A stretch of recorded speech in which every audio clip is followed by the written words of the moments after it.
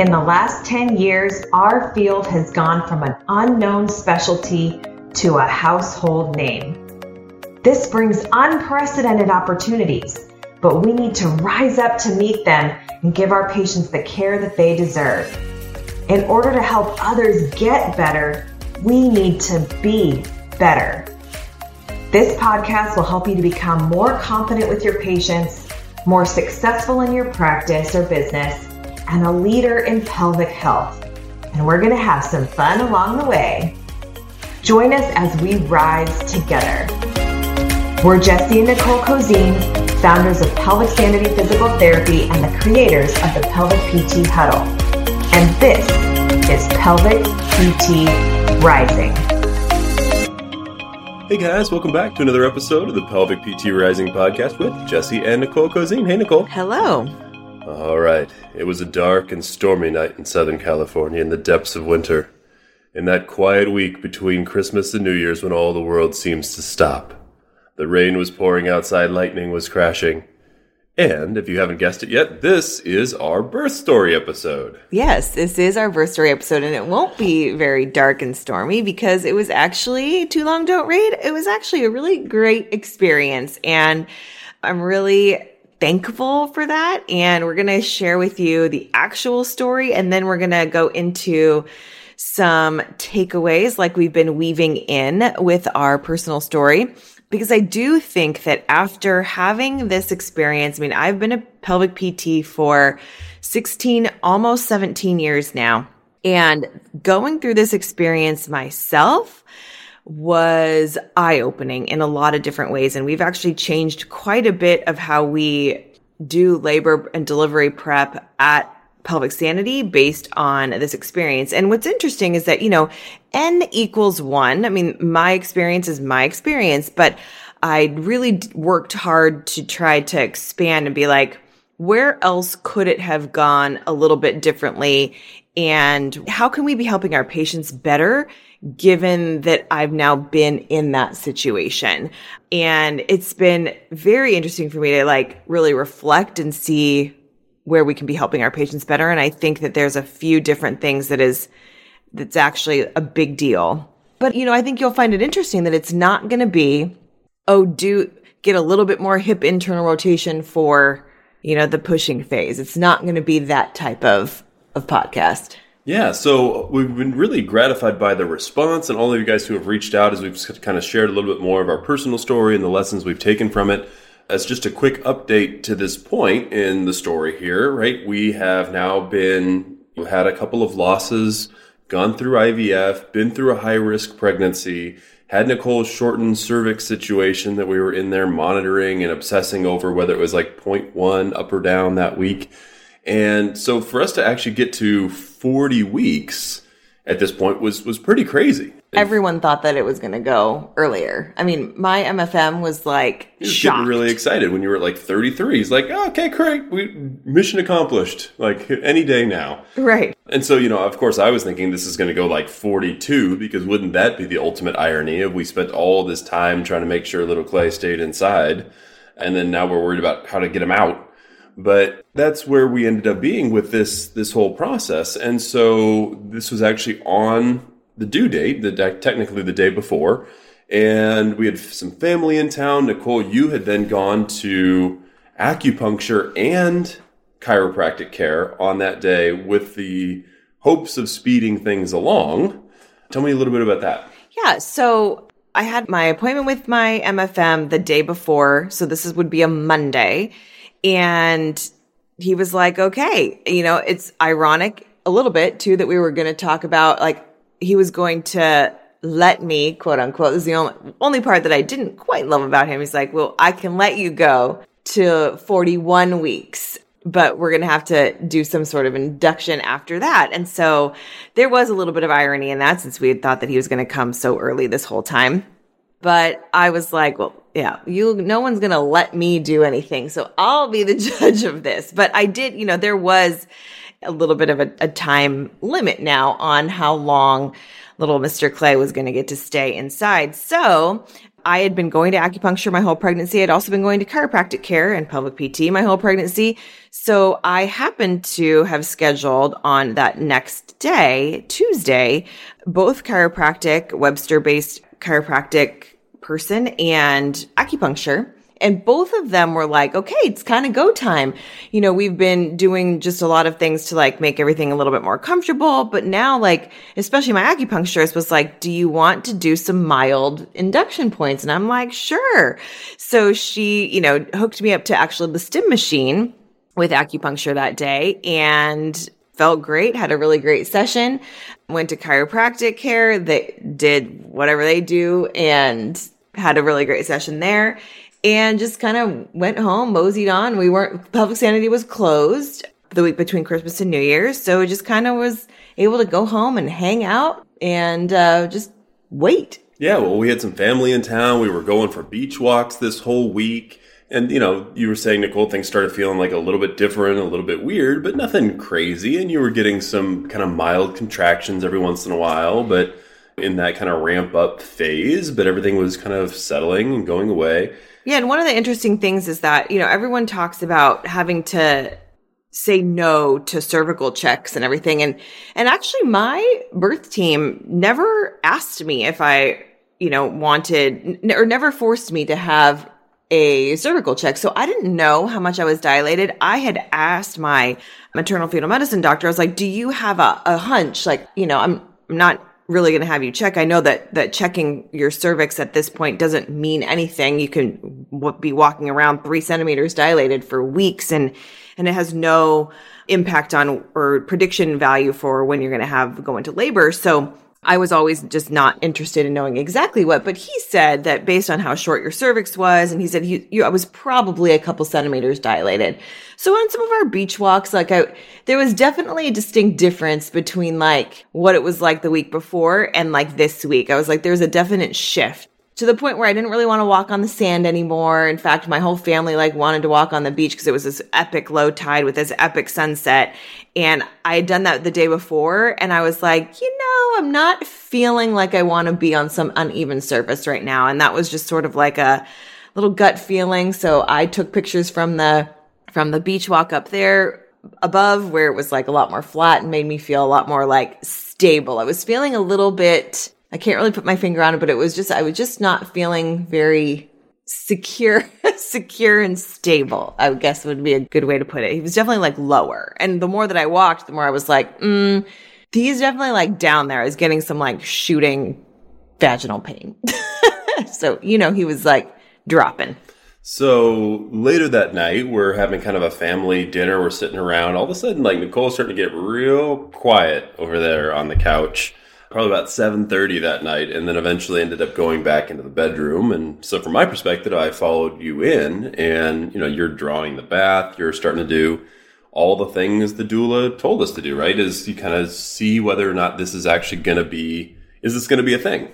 Right. And up until this point, I mean, there was a couple of times when I had some contractions, and my protocol was get into the bath and for about 20 minutes, and most of the time, so far, they had sort of subsided, and it was like, okay, great. Nothing that was crazy painful or anything. The one thing that I kind of knew that this time it was like a little bit of go time was that everybody was sort of sitting down to eat dinner, and not even like a half an hour before that, I was like, I'm super in the mood for manicotti. Like I make it every year. It is pretty epic. And we had some leftovers, and I was like, I'm going to eat this manicotti. And then right around that 7:30 mark, I had my first, like, I would say, quote unquote, real contraction. And I was like, I am not hungry anymore. And I kind of like did this reclusive thing back into the bedroom. Didn't really say much. And I was just like, okay, this is a little bit different. Got into the bath, was kind of there. Jesse checked on me a couple times, and then went back out with the family because it was like they were at our house. So it was like, that was what we were doing. So we eventually started timing everything. And, you know, we've been kind of prepped by our doula that this is going to be a process, right? So even if this is the start, you know, we want to labor at home for as long as possible. We don't want to go to the hospital and get turned away and have to drive all the way back home. So we're kind of settling in for this to be a long night.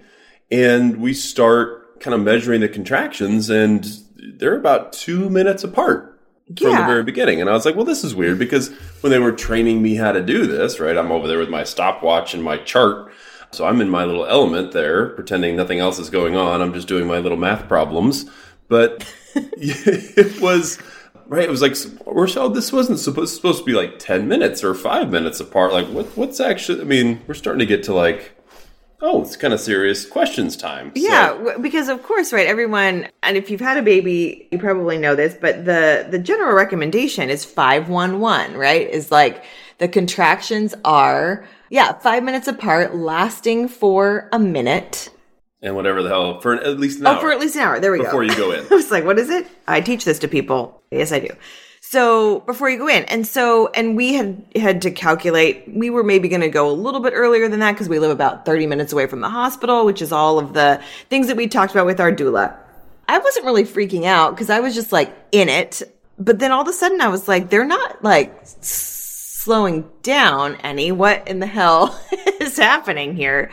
And so we had called our doula, and at this point, these are contractions that I am definitely not able to talk through. I was in the bathtub. We'll probably share this picture. Jesse took one picture of me during this time, and I was in the bath, and you can see the cupping marks on my back and all the things. And it was not a fun experience, I would say. It was like go time. Right. To the point where you like yelled at your sister, and then everybody just kind of like quietly snuck out of the house. Like everyone had just kind of like slowly left. Yeah, because no, I didn't like announce that like, okay, you guys, I'm having contractions. I just like went back into the bedroom. So my sister is taking a red eye going to LAX, and you know, they wanted to take a shower before, so they had all eaten dinner and they were getting ready to go. And my sister, like, normally is very just like comes into my bedroom, does whatever, gets a hairdryer or whatever. My door's closed, and so she's like knocking on my door, being like, "Can I get a hairdryer?" And I'm like, "I need a minute." And so apparently what I didn't realize was that was code for everybody to be like, get the fuck out. Right? So that's all going on. We're now on the phone with the doula. We call the midwives, and like, you know, there's definitely a little bit of urgency starting on the phone. And we start to realize like, hey, we may not be chilling here for the 12 or 24 hours we were anticipating. Like we were set in for the long haul. And so our doula, you know, very calm through the whole process, which we really appreciate, right? But was like, you know, Jesse, you might want to go ahead and get started packing the car. Those are actually coming pretty close together. And as we're kind of talking, and then we're out of earshot of Nicole, she's like, you know, it's happening pretty quickly, but it's fine. At least her water hasn't broken, right? So she's calming me down, which is great, right? And so I head out to the car. I've got the bag. We're all prepared. We've got we're packed for like a week and a half, guys. Like we could have gone on a camping trip with what we'd packed for the labor room, right? But we're excited. We're going to go to this fancy bougie place. We're going to be sitting in tubs. We're going to be doing facials, whatever we're going to be doing there. I get back in from loading the bag into the car, and like Nicole has broken her water like everywhere. Yeah. So, you know, and everyone has, it's so funny, but it's like everyone tells you that it's not going to be this gush. It's not going to be what everyone says in the movies. Well, that is what happened to me. So all of a sudden it's like, you know, everyone was like, are you going to be able to tell? And some people have a hard time telling whether it's urine or whatever, or the amniotic fluid. And there was no ifs, ands, or buts about it. Like that was happening. It was very different. It was definitely a gush. It would not stop. And so I had taken my pants off at this point because I'm like, and trying to just like put towels there, which is actually comes into play here in a second. But so Jesse comes back in and I'm like, okay, so my water just broke. Meanwhile, the contractions are now coming still around that, 2 minutes apart, lasting sometimes for 45 seconds. Yeah. So, you know, and I'm replaying what the doula just said. Well, at least her water hasn't broken. I was like, well, shit. Like literally 30 seconds after I got off the phone with her, the water breaks. So we hustle into the car. And, you know, Nicole's kind of covered with the towel. Hustling. I would not say I was doing anything hustling. Yeah. Nicole was going and then asking me random questions about things that were or were not in the bag. And I was like, well, at this point, I'm not looking for shit in the house. So if you forgot to put it in the bag, like, it is gone. Like, I'm sure there's a vending machine in the hall if we're going to need it at the hospital. So we get in, and pretty nerve-wracking drive, right? Because it's getting pretty late at night. We're probably 10:30 at night. It's raining. Everybody in California loses their shit when it's raining, so no one knows how to drive. So, and then we're 30 to 40 minutes away from the hospital. I still remember the bump at the bottom of our hill that we went over. That was not a good one. That was not great. And then the one thing that I remember is that, so we're in the car that I usually drive, and Jesse's like, where are the windshield wipers? And I'm just like, you have got to be fucking kidding me right now. This is not the type of question. How many areas could the windshield wipers possibly be in this godforsaken car? I just need to get to my place. That's actually pretty funny, right? Never driven that car in the rain, guys. So anyhow, so we get there. Anywho, right? So I'm speeding along, like, this is awesome. We're never going to get a ticket. I'm kind of hoping we get pulled over, so I can tell that we're on the way to the hospital. It didn't happen like that. I was not feeling that. I was just like, get me. Nicole was just dead silent the whole time. And so we pull up there. I let our doula know we're on the way. She's actually the first person who's there as soon as we get there. And she's rolling out with the wheelchair and kind of starts to take control of the situation. And we open the door, and Nicole, what's the first thing you say to her? The first thing I say is like, she's like, hi. And I'm like, I don't have any pants on. And she's like, that's okay. Do you have a towel? And I was like, yes. So we get into the wheelchair, put the towel over me. And I mean, the contractions are still coming really fast at this point. So we have like 3 on the way to, even just from the car to the place where we check in. And I didn't get irritated at very many things, but the first time we roll up, and I'm like not in a great way, right? It is intense. It is fast. We have to stop, and the girl at the front desk barely looks up, and she's like, hi, are you scheduled for an induction? And I lost my shit. I was like, yeah. Super sarcastic, yep, sure, yes, we are. And so it was very clear that I was in labor at that point. And so the doula then quickly took over and was like, you know what, we're going to need a room right now. So skip the paperwork. We got all in there. And I mean, basically, I don't know what you remember from that, Nicole. It was like you got in and the midwife comes in and it was like, it's kind of go time. Yeah, she checked me and I was 10 centimeters dilated right when I got there. So from 7:30 to 10:30 at night was at home and car ride. And then from 10:30 on is when I started to get the urge to push, as soon as we got back into the room, a little bit even before then. And then she was like, okay, Nicole, the next contraction, if you feel the urge to push, go ahead and do it. And I was just like, oh my gosh, I cannot believe this is happening. Right. So there went our entire plan of sitting on the peanut ball and the nice shower in the place and filling the tub and all of those different things. And all of a sudden, we're in it and in there pretty quickly.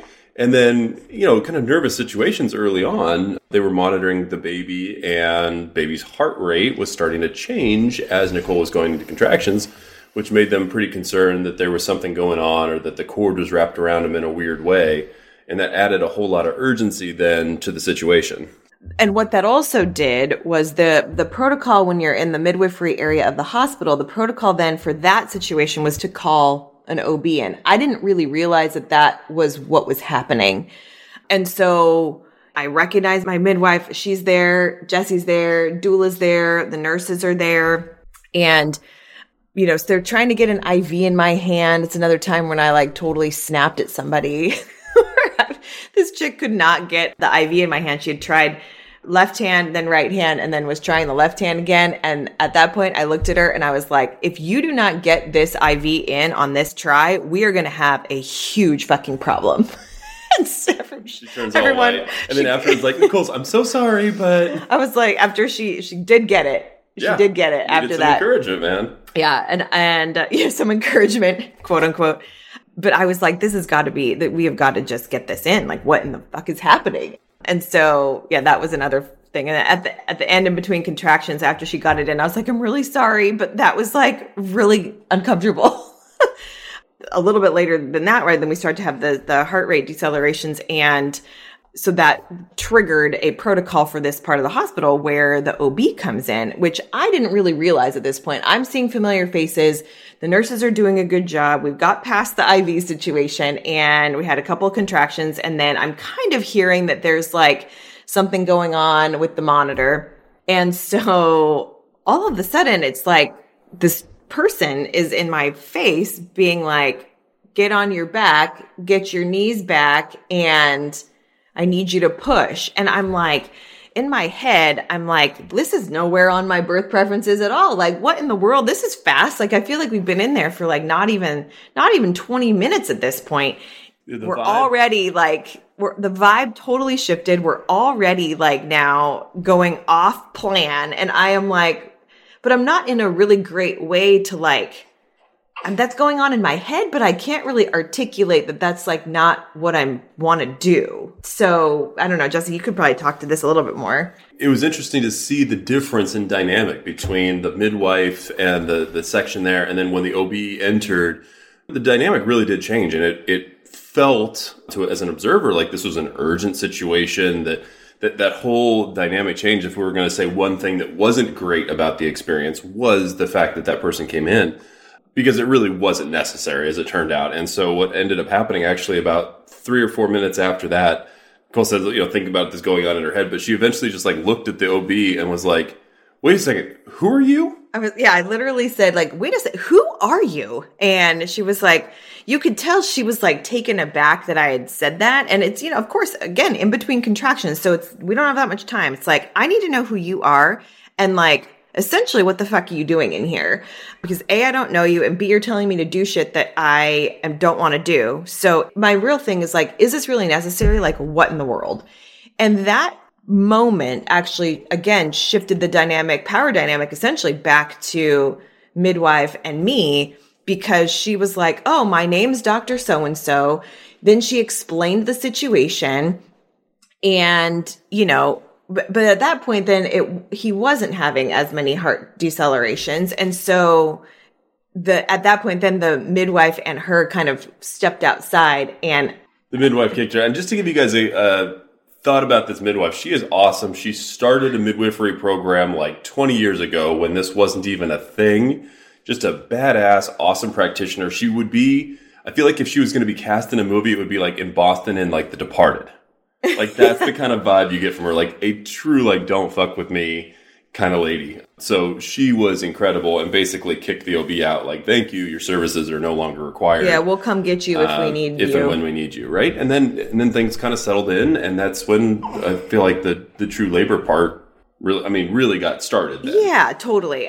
Because that was all like within the first few minutes that we were even in there. And then it was like doula and the midwife were asking me like, what position do you want to be in? And she knew that I wanted to try hands and knees, and she knew that I didn't want to be on my back. At this point, there was no walking around or anything like that, like I thought I was going to do, because we were already in the active pushing phase. And so I was really lucky to be able to try hands and knees for quite a while. Which didn't work, which was interesting, right? Because that was something you felt was going to be a really important part of your birth experience. Totally. And was not. Yeah, totally. It's interesting. And we'll go into this, when we do a little bit of the clinical part. But from, you guys know I don't love biofeedback. But one of the ways that we use it at Pelvic Sanity, one of the only ways we use it at Pelvic Sanity, is to actually look for how well do you relax your pelvic floor during these different positions and breathing positions and laboring positions. And so one of the ways that I found that I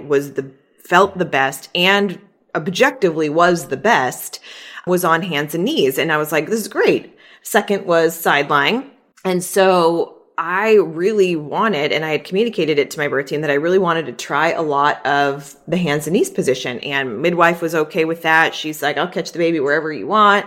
And so that is what the plan was. And so I was kind of a little bit stuck in a little bit of that. I want to do that. But I will tell you that did not work. I was unable in the moment to get my breathing and my pelvic floor coordination correct enough so that he would progress down into the birth canal the best. And it was just very ineffective, which was surprising to me. And so we'll go into that a little bit later here and with some of the clinical takeaways. But to the point where I was not able to do any sort of open glottis pushing in that position. Even some of my Valsalva closed glottis pushing was ineffective in that position. Maybe partly because of Clay, maybe because of just anatomy wise, it's just like what my body was doing. But there was a point where, my midwife and my doula are trying to coach me to push and get on top of the contraction and do all these things. And I was trying with all my might and all of my blood vessels in my eye. And to the point where finally my midwife was like, Nicole, I need you to not push with your face. You're pushing with your face.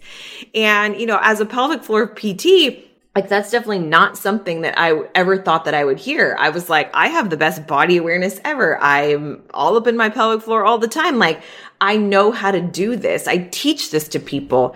And in that moment, I couldn't quite get it, which I think is very ironic. Right, to the point where you're blowing blood vessels in your eyes. Just really scary to look at yourself afterwards. We will go into that here in a second. A little vampiric afterwards. It was not great. So, but side lying ended up being good. I found a little bit of help by grabbing a leg. That was it. That was my sole contribution to this process. I mean, what else, Nicole? The only other things I remember are when he actually started coming out and when you decided to ruin my favorite t-shirt. Oh, yeah. This is actually interesting. So what was really cool is that, everybody at that point, OB was out of the way, and we'll go over in another podcast, like birth preferences and all the things, but we ended up pushing. The most effective way for me to push was on my left side, and Jesse was holding my leg into internal rotation like a champ. So that was great. And I was looking at my doula the whole time. Jesse was actually behind me, so I actually didn't have very much eye contact with Jesse. Considering the state of your eyes is probably a good thing. True.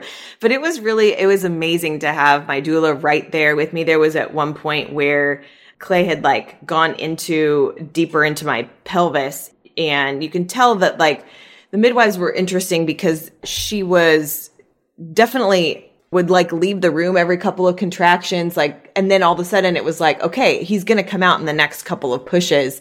And then she started to fiddle around a lot more. And there was a time when I looked at my doula because the sensation of him dropping into a new space in my pelvis was so jarring that it was kind of scary. And you can look at her and she was like, it's okay. It's just a new space. He's in a new space. And then you can immediately sort of be like, okay, this is okay. And then not soon after that, someone, I think it was the midwife said, oh my gosh, Nicole, he's got so much hair.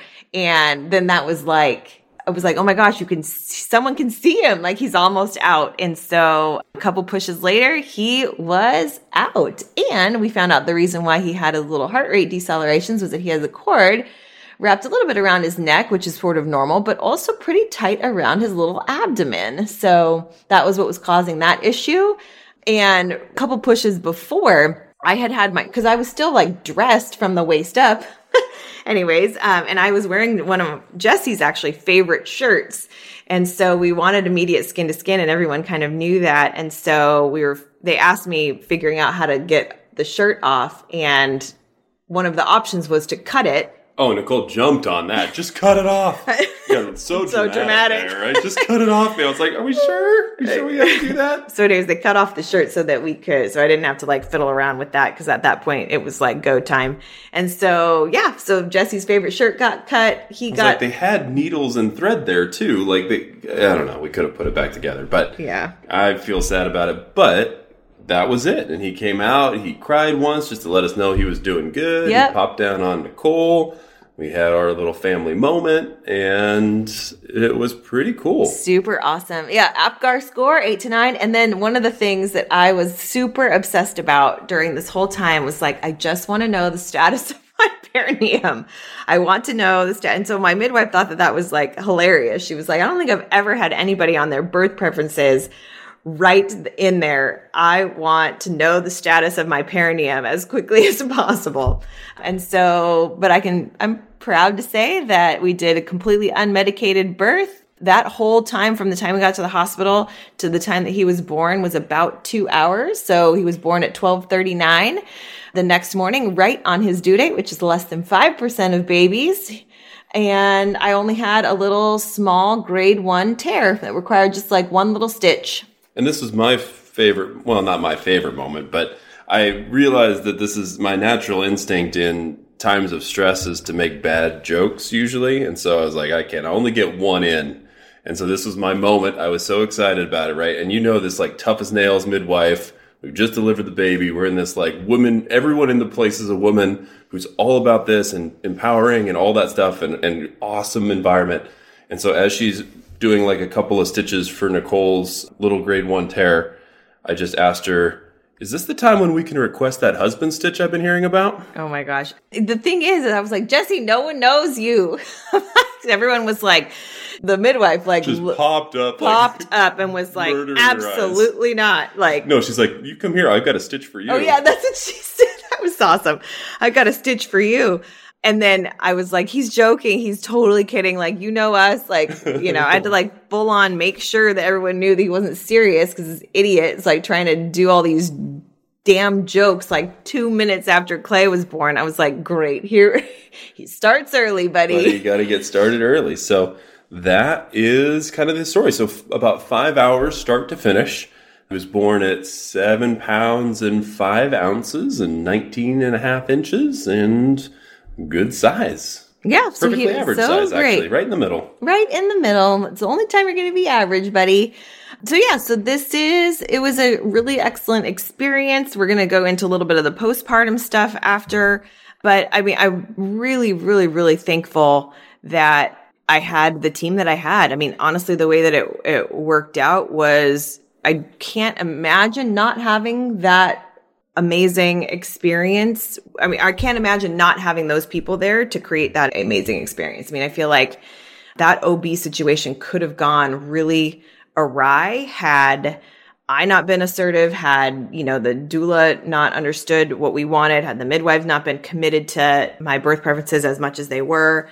The whole hospital staff was really awesome there. And even though we did make another joke about, can we get like some of our money back? Like we didn't even use the tub. We didn't use this big old suite. I thought we would get a tub postpartum at least. We could have had a nice little soak afterwards, but I know we like that either. So yeah. So anyways, but it was just a really beautiful experience and little Mr. Clay did so great and he's here and it was a really, really pretty awesome experience overall, which I'm really thankful for. Yeah. Pretty great climactic scene to like a 3-year situation for him to be here. So that was that. But I know you guys want to hear a little bit about what has changed in thought process and how that's kind of affected things. So a couple of things that we had been thinking about how this has really changed how we want to interact with patients and how guide them through this process. I think the overarching thing, Nicole, is not really helping them prepare for their delivery, but prepare for all of the eventualities, prepare for everything,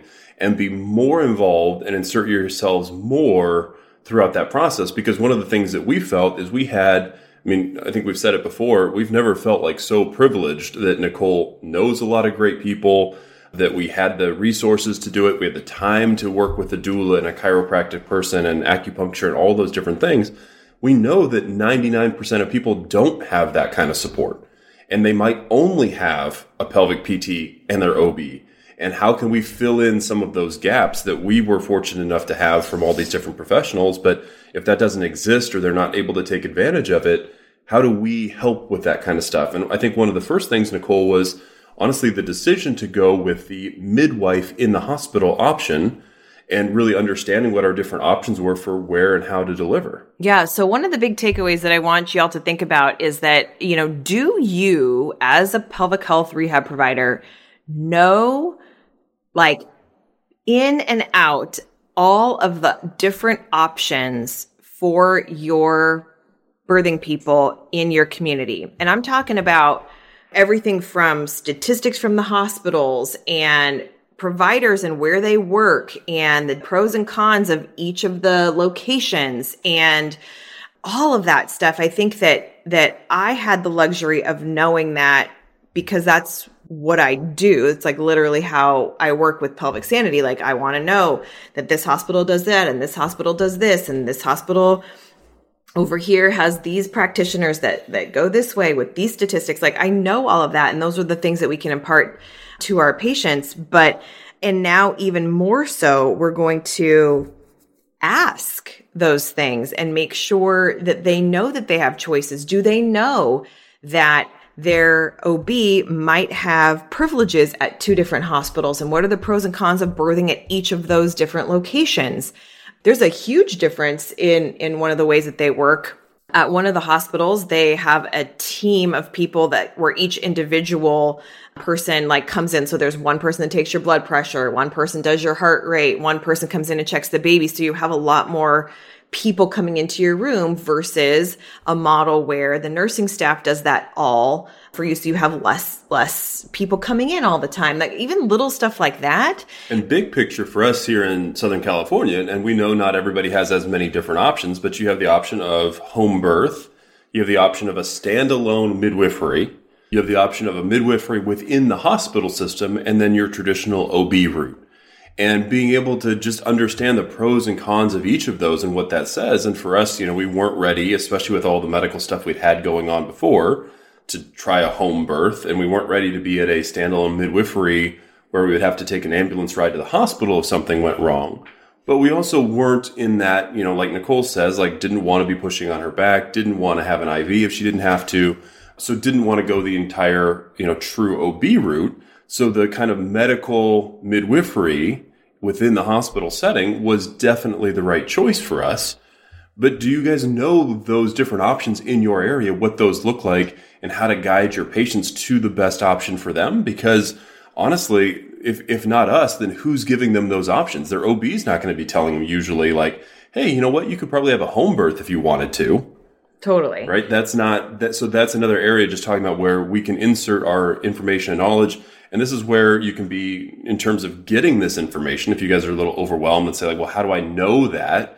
Well, one is just asking your patients, Nicole. I know you got a ton of information just from asking those questions of your patients who have been through the system, and then reach out to those practitioners and ask and develop those relationships and understand what the options are for people so you can help fit them into the right place for them. And this is actually goes to show too, like so my OB, who I had a really good relationship with, I actually had an excellent rapport with. He had helped me. I had a strong connection with him because he had helped me so much especially with that second trimester loss that we had at the very beginning of this whole story. I wanted to deliver with him, and he sat me down after the first couple of visits that when I finally got to 20 weeks and then 24 weeks, he said, what is most important to you in this birth? And I said, I want to be able to move around and walk around and not be tied to an IV and not be tied to all of the medicalization of stuff from as much as we can. And he said, I am one of the most liberal OBs in this entire area. He goes, and if you want that, I can't necessarily give that to you if you want me to catch your baby. And so I was like, those are the things that like your patients might not have. Your patients are not going to have an OB that is actively saying to them, what do you need? What do you want? And I can't give that to you. And just being super honest, not that they're being deliberately deceptive, but it's just not what they're usually doing. And so we can sort of be those people and those practitioners for your patients where you can be like, what is the most important thing to you? Is it the most important thing to you that you have an option to do an epidural as soon as possible? Is it important to you that, you have someone that, loves empowered births and is willing to have you labor in a tub? Like, what is the most important thing to your patient? And then how can you help them navigate the system in your area to make sure that they can have the best chance of getting that outcome? So that was the first thing and the first area where I think that we could be more assertive in giving people those options and helping them to get into the right place for them, because that plays a huge role in what the birth experience ends up being. And it's something I probably certainly didn't understand before we went through the process ourselves. I think the next thing that we were thinking about is just how important, and this was mostly our doula did a fantastic job of this, but was helping us to think about letting go of control in that process. And she actually did this really cool exercise with us as she kind of went through a story. She had us write down, each of us independently, 6 things that we wanted for our birth experience and put them onto like little pieces of paper, individual Post-it notes. And then as she went through this story, we ended up having to crumple them up and throw them away. Halfway through it, it's like you realize you're like trying to hang on to a couple of those little ones. It's like, oh, maybe she's only going to make me throw away 5 of the 6 and I'm going to get to keep 1. Nope. But that was so great because what happened for us, as amazing as it was very different than what we had been told to expect, right? It's a first-time baby. It's going to take a long time. You want to stay at home as long as possible. It's like, well, we almost had a car baby. Right. We're thinking about staying at home as long as we can. Oh, cool. We're going to be there. We're going to be in these different positions. And I'm going to be able to, for me, it's like the soundtrack is really important. So I'm going to get the music set up and it's going to be perfect. And the soundtrack is going to be going. And none of that was the way that it happened. And I think if we hadn't had that preparation from her, I think that would have been a much more jarring experience. And because she had really worked with us on letting go of those expectations, we were able to embrace that moment and have it be a really beautiful experience, even though it was completely different than what we thought it was going to look like. 100%. So my second thing for you all is, do you have a long list of doulas in your area? If you don't have that option for people in person, are there, a lot of people do virtual. I mean, I feel like a virtual doula would be better than no doula at all. They really are special types of people. And just like with any profession, there are good and bad. So can you, as a pelvic rehab provider, also help guide your patient into choosing the right doula for them? And if they don't want to or can't afford or whatever, if they're not going to have a doula, then what are the pieces that you can help them with that a doula would do that you can also do? And we have patient education in our scope of practice. Like, we are allowed to do that. We don't have to call ourselves a doula. And actually, the doula industry is an unregulated industry anyways. So, but just to understand that we can impart so much good, helpful knowledge to patients and help to set their expectations well throughout the process. Like, we can be that facilitator as well. And whether that's referring to a doula or actually if that can't happen, then taking on some of that ourselves during some of their sessions, like, that is super, super important.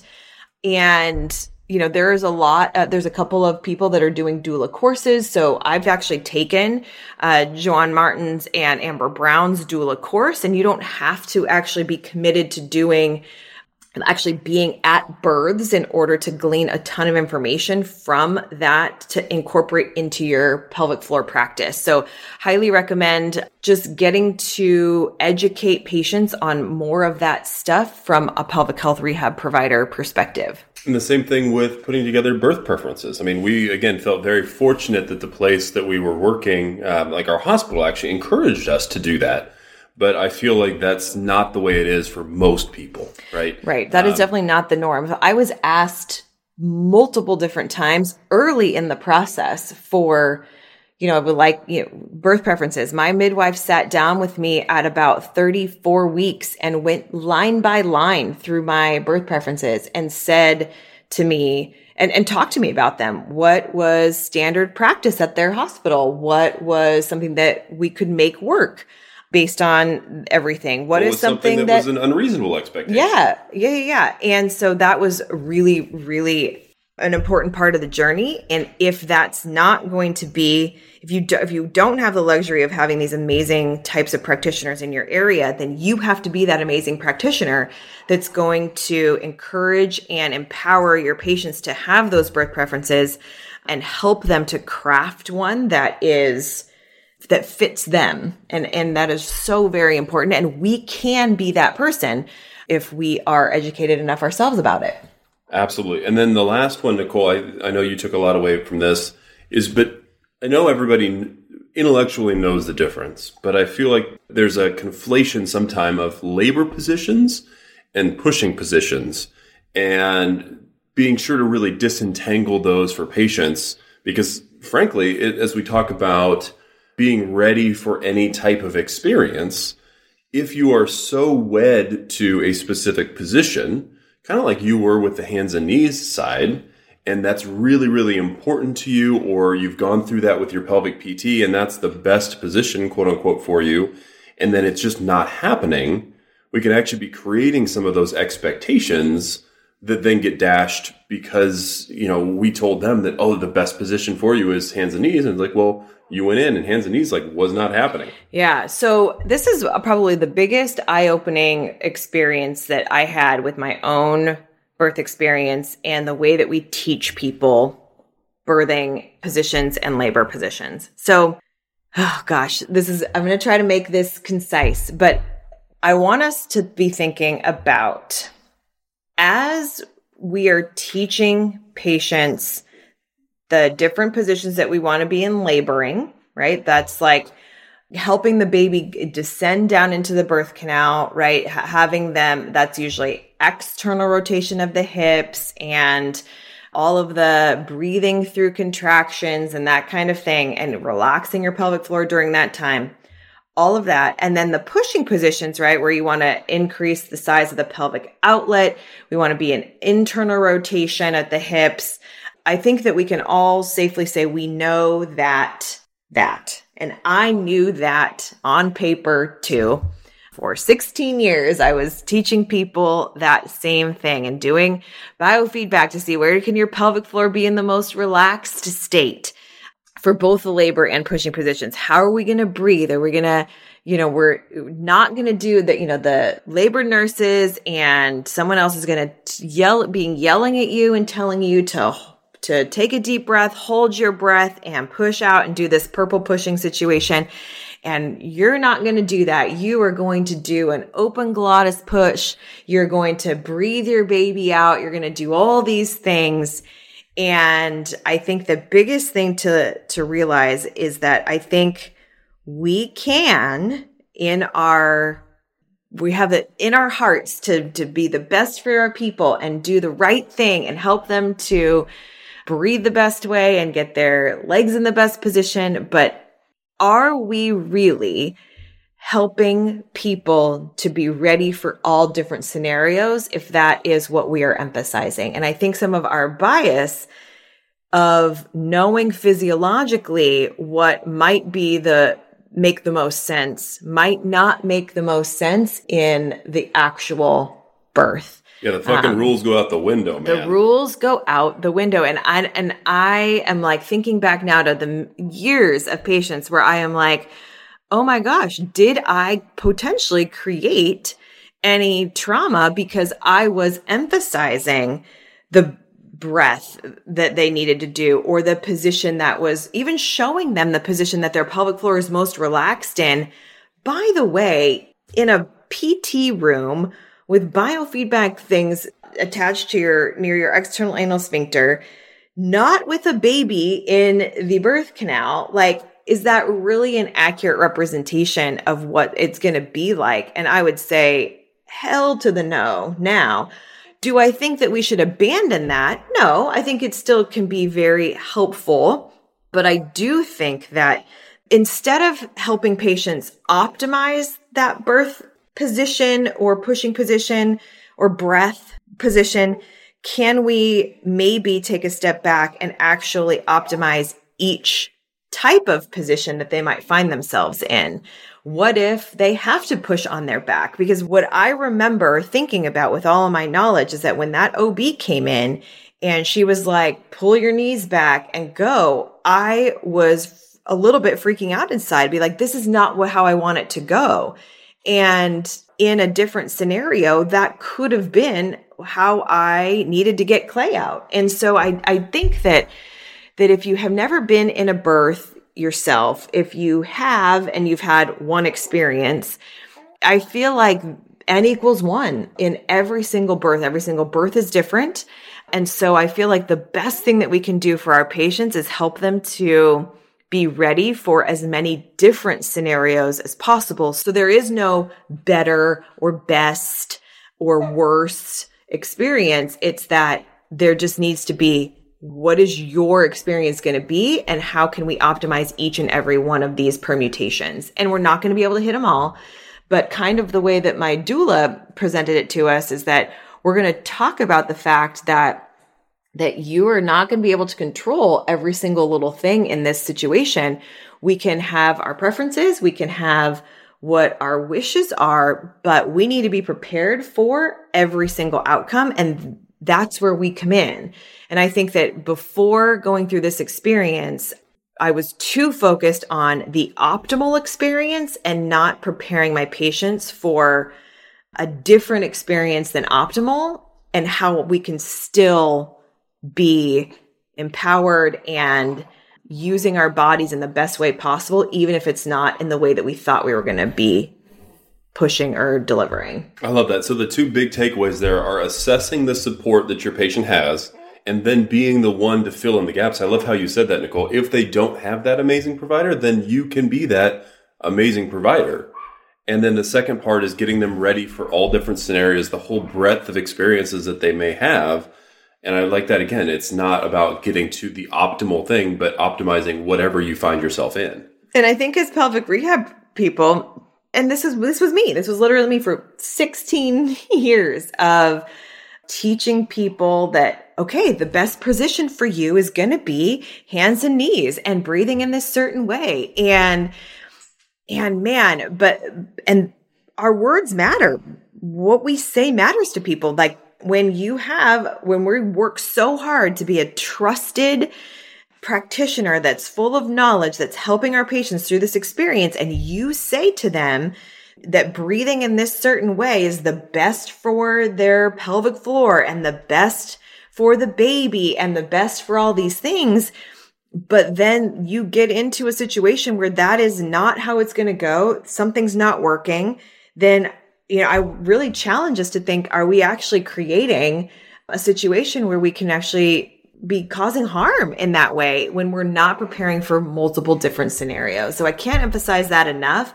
And we're not going to be able to be perfect. We're not going to be able to do all scenarios. But I think the more that we talk about the changing scenarios, the potential for the birthing position that we find in the clinic, it might not be the birthing position that you find is best in the moment. Like those things, those are the words that are going to stick in their heads when push comes to shove. When push comes to shove. Well, we got to end the podcast on that pun. But guys, thank you again so much for reaching out after each of our last more personal episodes. And I hope that by sharing our story, it really helps kind of make some of those shifts and think about it in a different way. And like Nicole was saying, N=1, but we wanted to give you some of our takeaways from the experience throughout the entire process, from trying to conceive all the way through little Clay making it here. So I hope this has been helpful for you guys. As always, we'd love any questions. Feel free to reach out, email, DM, but we always want to keep this conversation going. And let's continue to rise.